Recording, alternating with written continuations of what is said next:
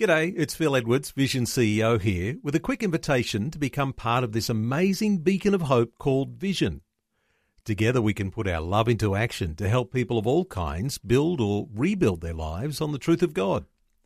Please consider the part you can play during our upcoming Visionathon appeal, remembering that it's your support that makes Vision possible, including this podcast. Audio on demand from Vision Christian Media. Want to win in life's challenges? To know the will of God and have more passion for Him? Practical help right now with Tak Bhana and Running with Fire.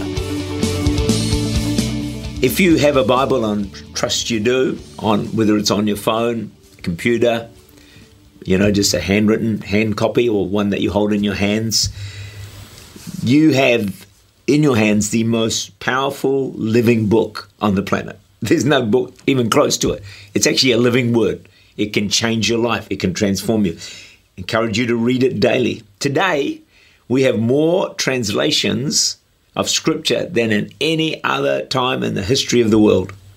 Yet, would you believe, so many are still biblically illiterate and have a lukewarm faith, even though with all these translations. You see, having modern versions doesn't make us better or stronger Christians. We have to actually read it. Not only read it, reflect on it, and obey it. So we need a hunger for the Bible. Allow it to be that burning bush. Have those encounters, those moments with God that change and transform us. Go Tandem Research did an amazing study. This will shock you.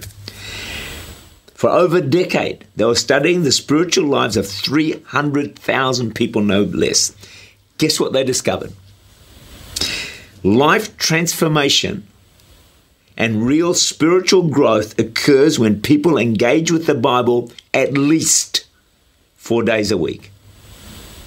1 day a week, it's not going to change your life. 2 days a week, there's not going to be great spiritual growth. 3 days a week, probably no life transformation. But when you get to 4, that's the critical mass. That's the moment of change and transformation. I suggest do 7 days, by the way. But hey, if you can get to 4. So when you read the Bible, what you need to do is you need to engage. It talks about you when you engage with the Bible. Not just read it 4 times a week, but engage with it. When you engage with it, you think about it, you respond to it at least 4 times a week, your Christian life becomes alive. So the Bible is like a burning bush. It's like a fire. And you see, what does a fire do? Fire purifies.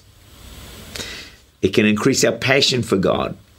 It can increase our spiritual temperature. As you read through the Bible in a year, it will change your life. There's no question about that. It will lift your spiritual zeal and fire for God. But if we skimp on prayer and on Bible reading, we're going to end up with a shallow faith. We're going to lack the power of God. We'll be vulnerable to sin, and our interest in worship and church attendance and spiritual matters will decline. Listen to this story. So there's a lady that was late for work, driving behind a man who's intent on not speeding. You know those people. I call them road rules. Anyway, she would get close, honk, but it didn't do her any good. The lights turned yellow and he could have gone through, but the man slowed down and stopped. The woman at this point went ballistic, yelling, cursing, and worse. Words I can't repeat. I trust you never do this, by the way, because you don't, because you read the Bible and your life's been changed. But this lady, anyway, what's worse is a policeman pulls her up and he arrests her and he puts her in a holding cell. Quite extreme, you'd think. 2 hours later, he lets the lady out and he apologizes and says, look, I've verified the car was yours, so you're free to go. She said, well, why on earth did you arrest me in the first place?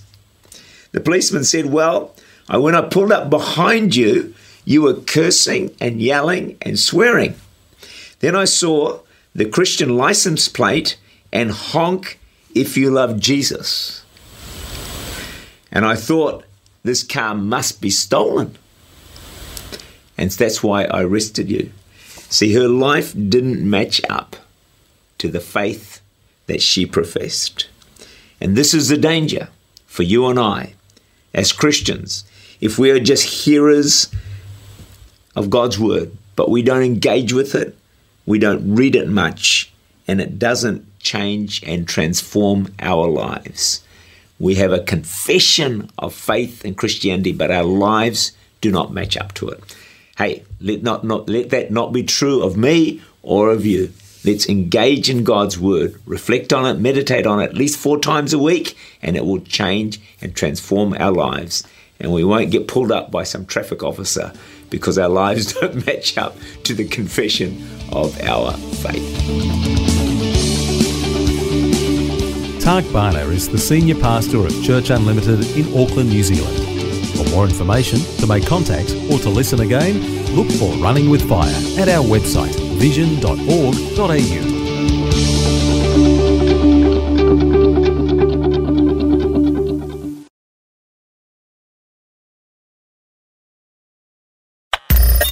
Thanks for taking time to listen to this audio on demand from Vision Christian Media. To find out more about us, go to vision.org.au.